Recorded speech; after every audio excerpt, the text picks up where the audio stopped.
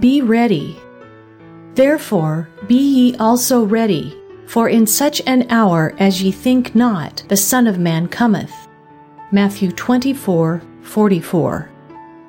A while ago, I decided I wanted to live closer to the Apostolic Faith Church in Portland, so I bought a house in that location.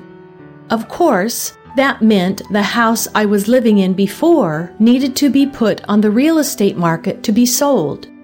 In order to make the house more attractive to prospective buyers, I was told that the house must be spick and span, and all the clutter must be cleared away, which makes the house appear more roomy.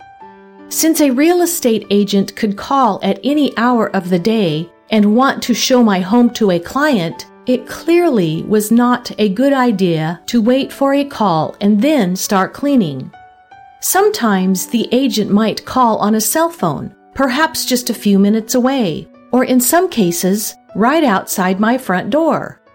Therefore, my house had to be ready at all times for a showing.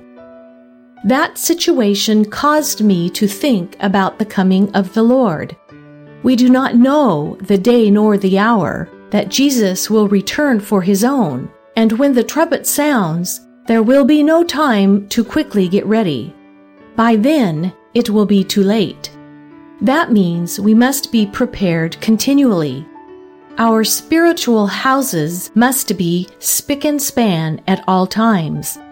Our hearts must be clean before the Lord, and if any worldly clutter has accumulated in our lives, we will have to get rid of it.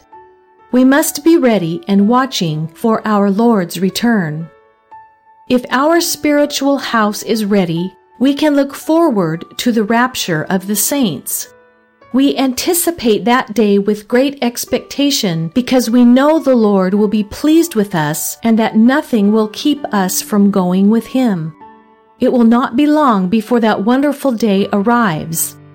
Let us have our spiritual houses in order and be looking for that day.